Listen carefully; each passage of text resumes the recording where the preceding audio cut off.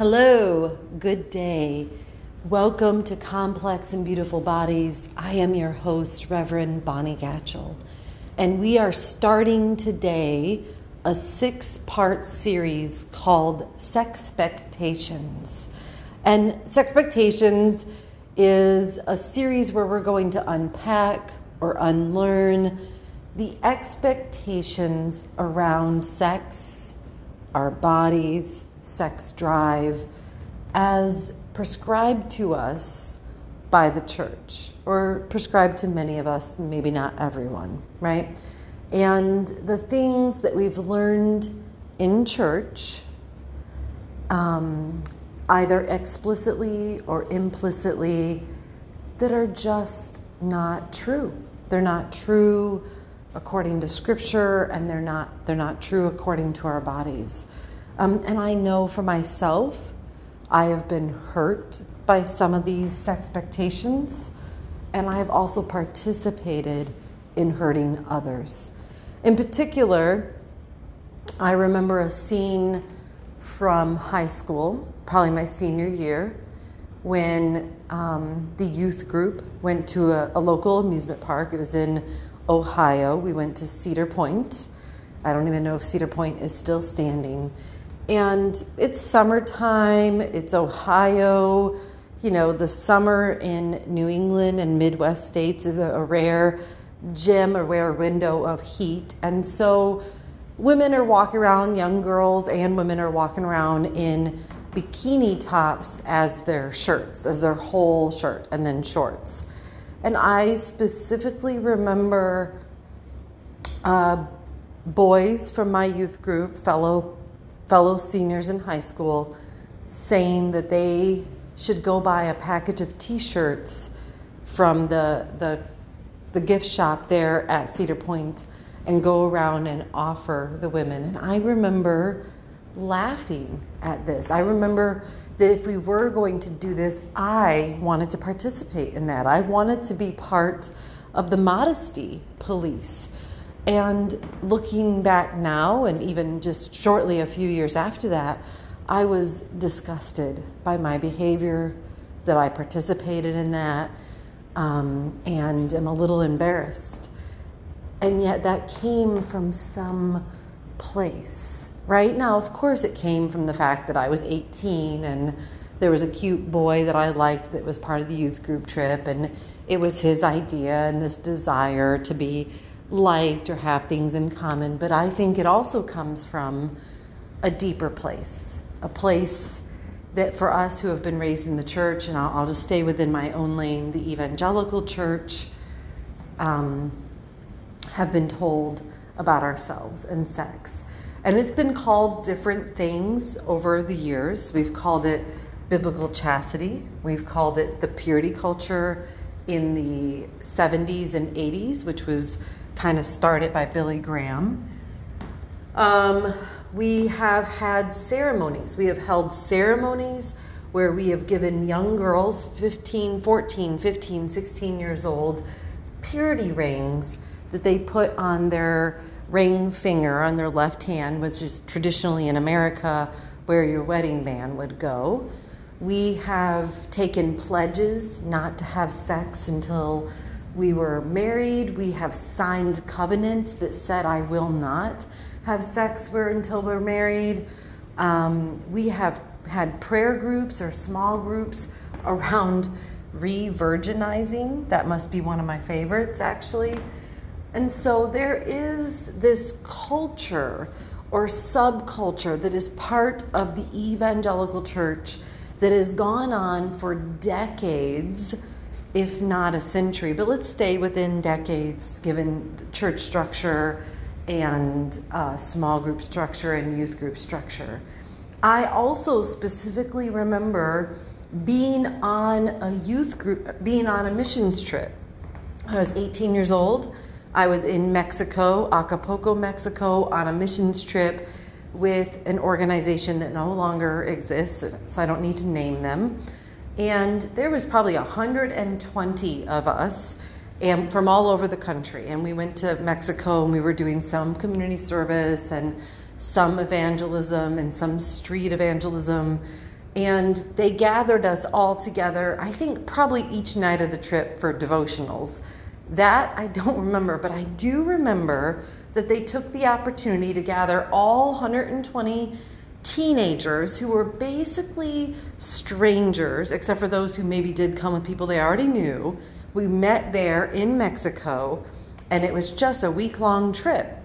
And they gathered us together. They didn't take into account our backgrounds. They didn't take into account who in the room could be traumatized, who in the room could be pregnant that very moment but just not showing yet, who maybe has already had an abortion, whatever was taking place. And a man from the front of the room discussed with us our bodies. And he pulled out a box of chocolate and he said, let's pretend we were to pass this chocolate around. And he chose at random a piece of chocolate and he bit into it and then he spit it out or swallowed it. That part I don't remember, but he put the bit piece of chocolate back into the box because and he made the analogy, this coconut, he doesn't like coconut chocolate, and then he made the analogy that this is what happens when you sample other people, meaning when you have sex. I mean, he spelled this out. When you have sex with someone, or even he went as far as to say just dating someone, which is a whole nother thing for us to unpack, and then you realize it's not who you want to be with for the rest of your life, that what you've done is now you've bitten into someone else's chocolate because someone else out there loves coconut-filled chocolate. That is absurd. That is disgusting. And I bet you right now, anyone who's listening to this has a story of equivalence. Either being told that we are a rose and that if we sleep with one another, we're taking each other's petals, whatever it might be. And I want to tell you that later in this series, the one whole episode is going to be your questions, your concerns, your comments, your testimonies around what it feels like to break free from the purity culture and what does it mean to step into instead biblical truth around sex. So let's look at this. I'm going to unpack 5 myths taught explicitly or implicitly by the evangelical church over the last 50 years, right? And still being taught. These are not the only myths around sex and our bodies. These are just the ones I think are the most potent, the most dangerous, the ones that have caused me some personal harm and have really led to shame in many people's lives around our bodies. Our genitals were created by God, the same as any other part of us. And so the 5 myths that I want us to look at is myth number 1, which we will get to today, is women are primarily seeking emotions, whereas men are only seeking sex and do not desire emotional connection. So let me repeat that myth.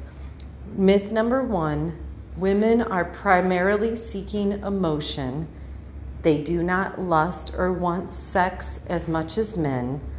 Men only want sex and not emotional connection. So that's a myth number 1. Another myth that we're going to unpack in this series is if you wait until marriage to have sex, it will be awesome. It will be great. That's another myth. A third myth is what a woman wears conveys her sexual availability. Okay, another myth. A fourth myth is sex is private with no consequence to the community. That's a fourth myth. And the last myth that we're going to unpack is arousal is a sin. That's the myth. And we're going to replace these myths instead with biblical principles. So let's start with our first myth. Women are primarily seeking emotions. They do not lust, whereas men only want sex and cannot control themselves or have little control over themselves. And the biblical principle that I want us to replace that myth with is God has given the fruits of the Spirit to all who follow him, according to Galatians 5:22 through 23. And these fruits include self-control. God has given sex and genitals and a desire to both male and female. This is found in Genesis 1:26 and 2 Corinthians 5:14, which we'll get into in a little bit. So where does this myth come from? Do you resonate with this myth? Have you heard some kind of form of this myth when you are outraged at a male's behavior? Do you hear back from fellow churchgoers, boys will be boys, right?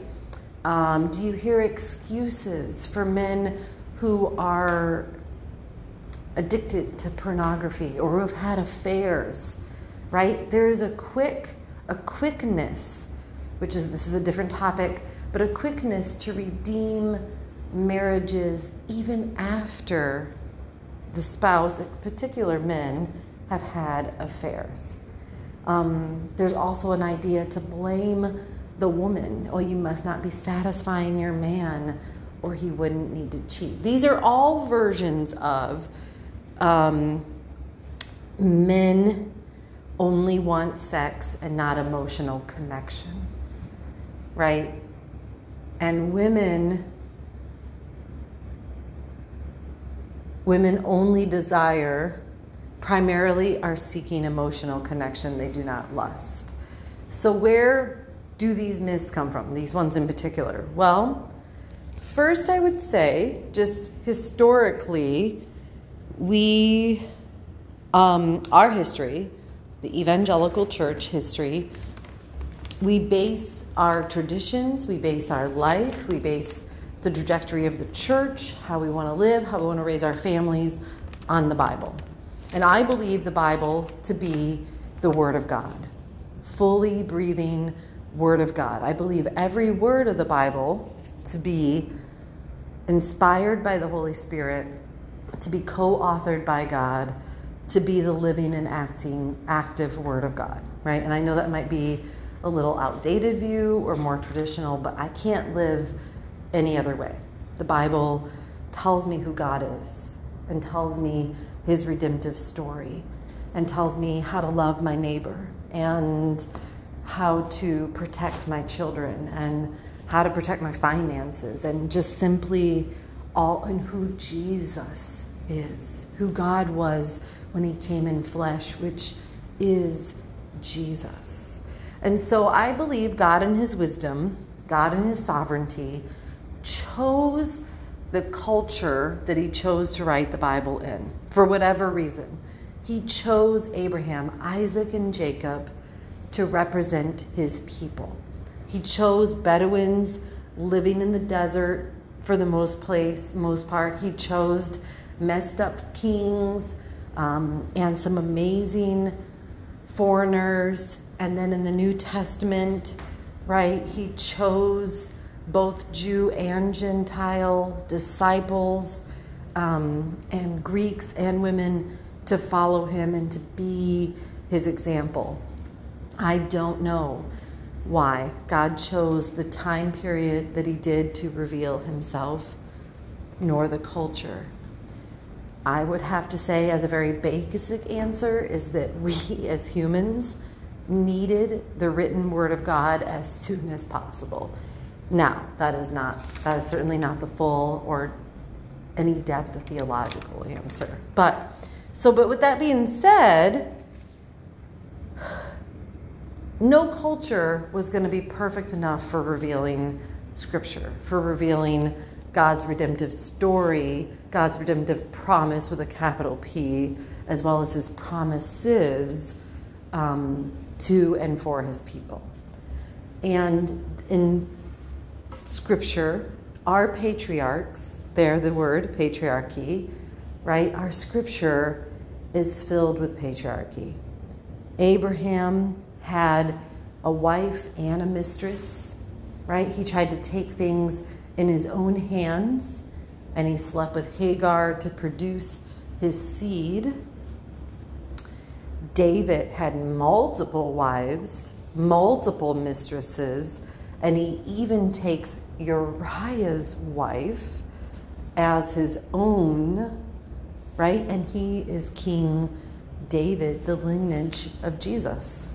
We have Solomon, who had thousands of wives and mistresses or mistresses. And we could go on, and it's not like it's only these men who had, right, multiple wives and multiple mistresses or multiple mistresses. It would have ran throughout the whole tribe of Israel, right? And so patriarchy, part of the reason this myth exists, that men will be men and that they can't have self-control, is patriarchy, and that women don't lust, right? And patriarchy that makes up part of our evangelical narrative. And I think there's also a misinterpretation of patriarchy. I've heard in my life that God allowed, right? I grew up in the church, and I heard from the front of the room, from the pulpit, that God allowed men to have multiple wives or wives and mistresses for this particular time period. But that is not true. From the very beginning, in Genesis 1, God calls male and female to cling to one another. He says that men should leave their families and cling to their wives. Singular. A man should leave his family and cling to his wife, right? God is not happy at all. He does not put his stamp of approval on Abraham's plan to sleep with Hagar. And so there is, and then when he gives to Moses the 10 Commandments, he says that we should not covet our neighbor's wife.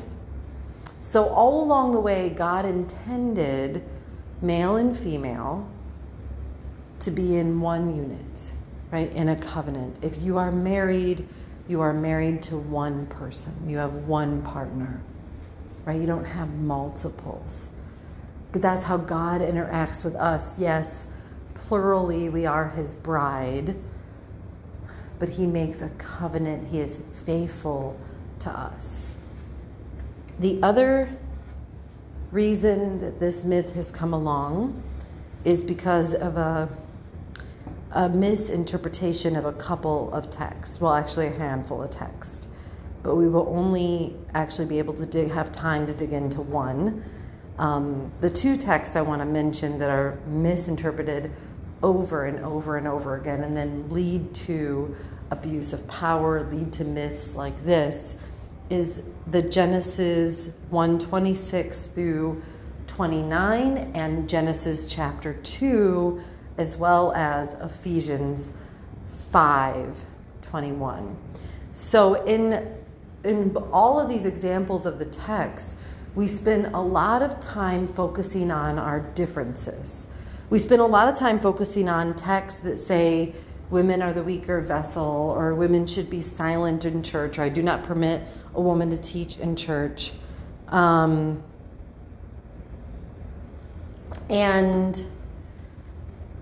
we spend a lot of time on those texts and exploring what does it mean and looking at our differences as male and female. And I do think we're different, right? I have ovaries and a uterus and a vagina and breast, and men have a penis and testicles and testosterone.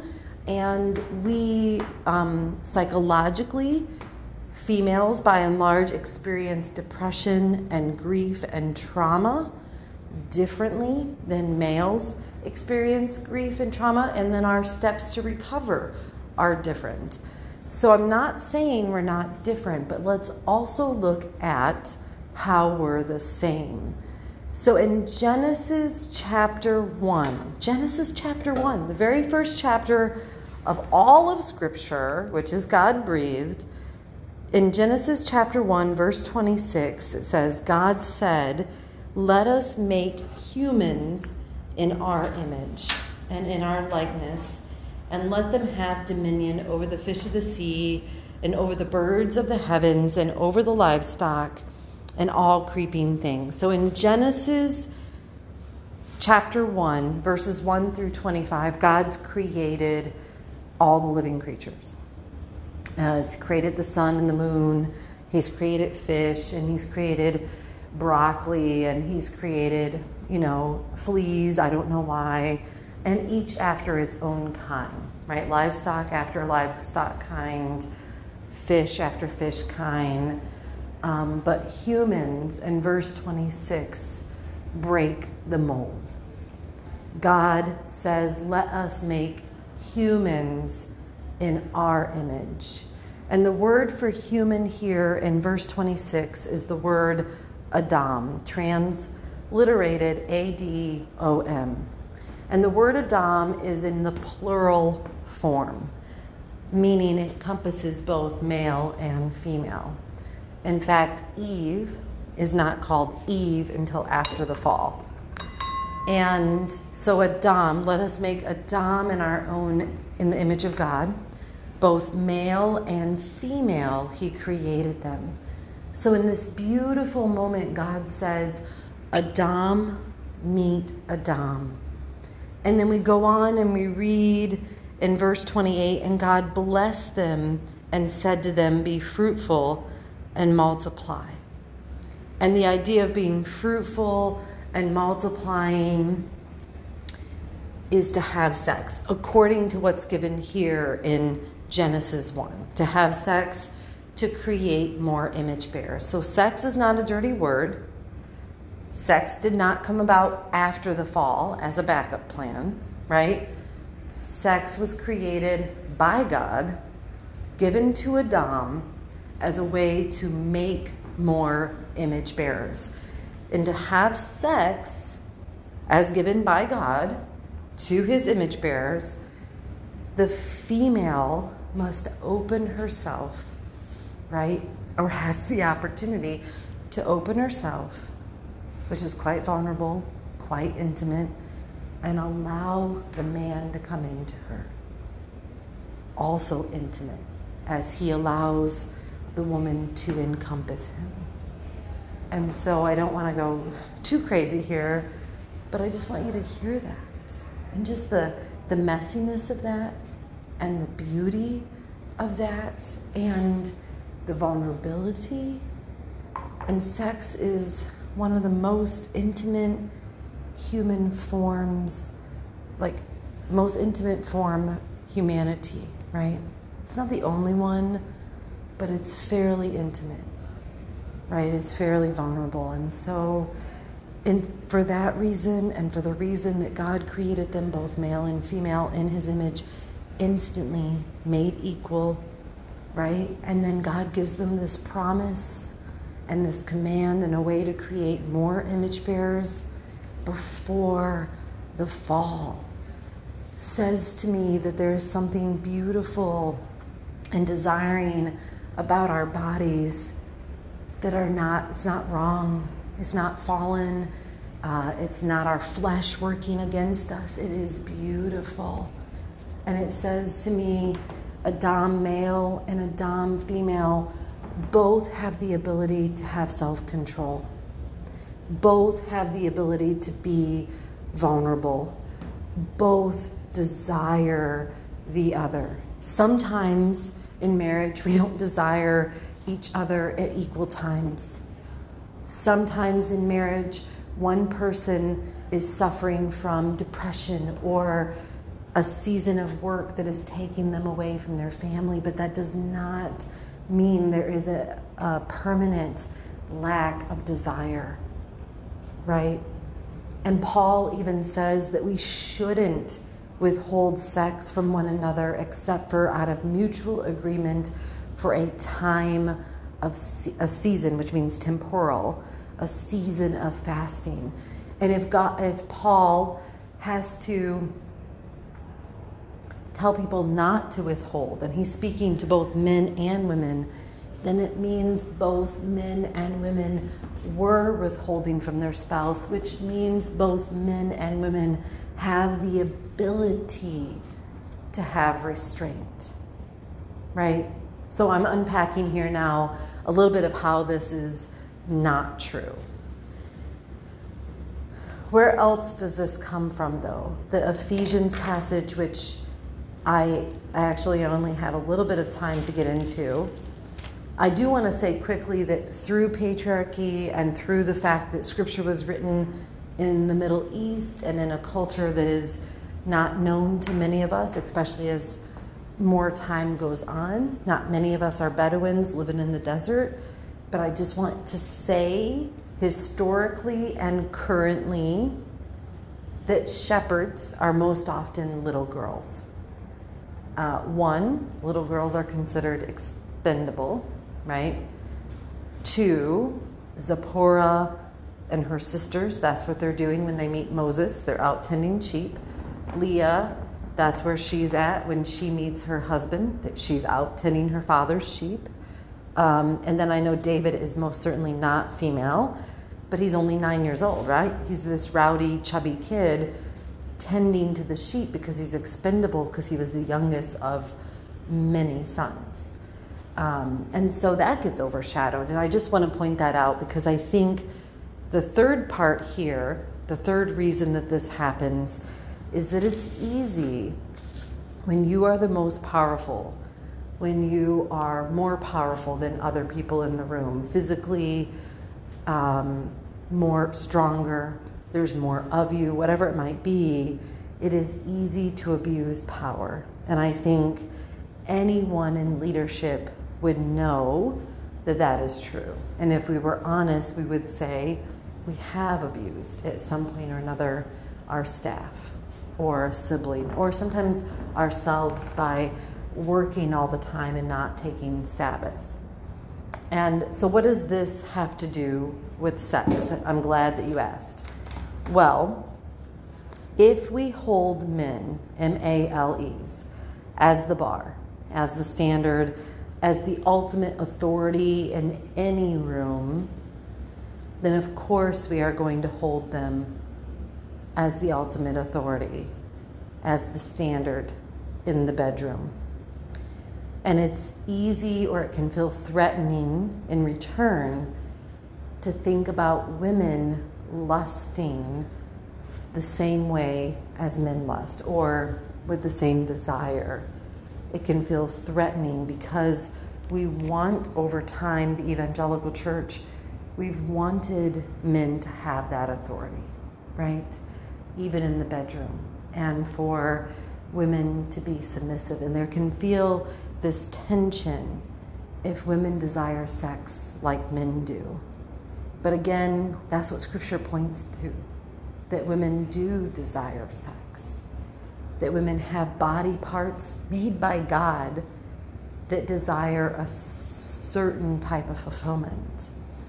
And they did a study at Gordon College a few years ago now, probably a good 8 years ago, but they did a study at Gordon College with women who claimed to be evangelical Christians, and they found that women at Gordon College masturbated 6% higher than the average public. Now, there might be a reason for that. If they're holding out, if they're waiting till marriage, then you might be masturbating more, but it shows a desire, right? A desire. And I think when we promote these lies that men can't control themselves and they just want sex and women just want emotional connection, we do a disservice to both genders, right? We're treating men like animals and women as less than they've been created. And that is not God's desire. God's desire is for men to show self-control, for women to show self-control, and for men and women to find a mutual partner to give themselves to experience that intimacy here on earth. I think it also breeds shame if we don't start talking about how women lust. Who are they going to share that with? They're going to keep it within themselves. And I don't have time to talk about some of the stories I've heard from my fellow female seminarians of not feeling free to express their lust, to express their desire, to even talk about it, right, until they were 26 years old. And a guest speaker talked about how women lust, right, and gave biblical background. And so there's this shame, because if I lust, I'm a female, I lust, but I don't think that women do lust. I don't think that women should lust. I've been taught by the church that we don't. Then I have this shame because I must be messed up. I must be the weirdo in the bunch. And then shame breeds all sorts of things. Debilitating thoughts. It's been proven that shame makes us less healthy, physically healthy. And so I want us, so what do we do from here? Now that we've looked at this one myth and the biblical truth, the biblical principle is that God has given sex and the desire for sex to both women and men, and the ability to show restraint to both women and men. That is the biblical principle. So what do we do from here is we start teaching that biblical principle to men and women in our churches. We stop making excuses for men who have affairs and men to go to strip clubs and men who look at pornography, men who sexually abuse or harass girls in the youth group or women at church by saying, oh, boys will be boys, right? We respect our men enough to hold them to the same accountability line as women. And we hold women and men to a line that was actually established by God, not something that we put in place out of fear, out of desire to control women.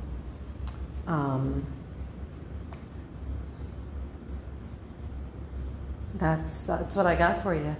I think some books that I'm drawing from, if you're interested, is Lauren Winner's book. She is a professor at Duke University.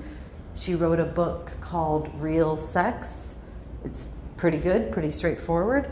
Dan Allender, who is a professor and a psychologist and an expert in trauma, especially around sex trauma, out in Seattle at the Seattle School of Theology. He wrote a book called God Loves Sex. Those are two good ones. And like I said, coming up in our final episode of this series, I'm going to be taking some Q&A. What we're going to have you do is you can email your questions, your thoughts, your comments to info@lovedbyroute1.org. All of it all spelled out, all lowercase, and route like the highway, R-O-U-T-E. So info@lovedbyroute1.org. Thank you so much for chiming in. I look forward to being with you next week when we're going to talk about the myth, if you wait until marriage to have sex, it will be great. That is the myth. And we're going to talk about that next week. And then talk about the biblical truth, the biblical principle. We live as covenant people, not for the payoff, but because we love God and trust His direction. Thank you very much. Have a great day.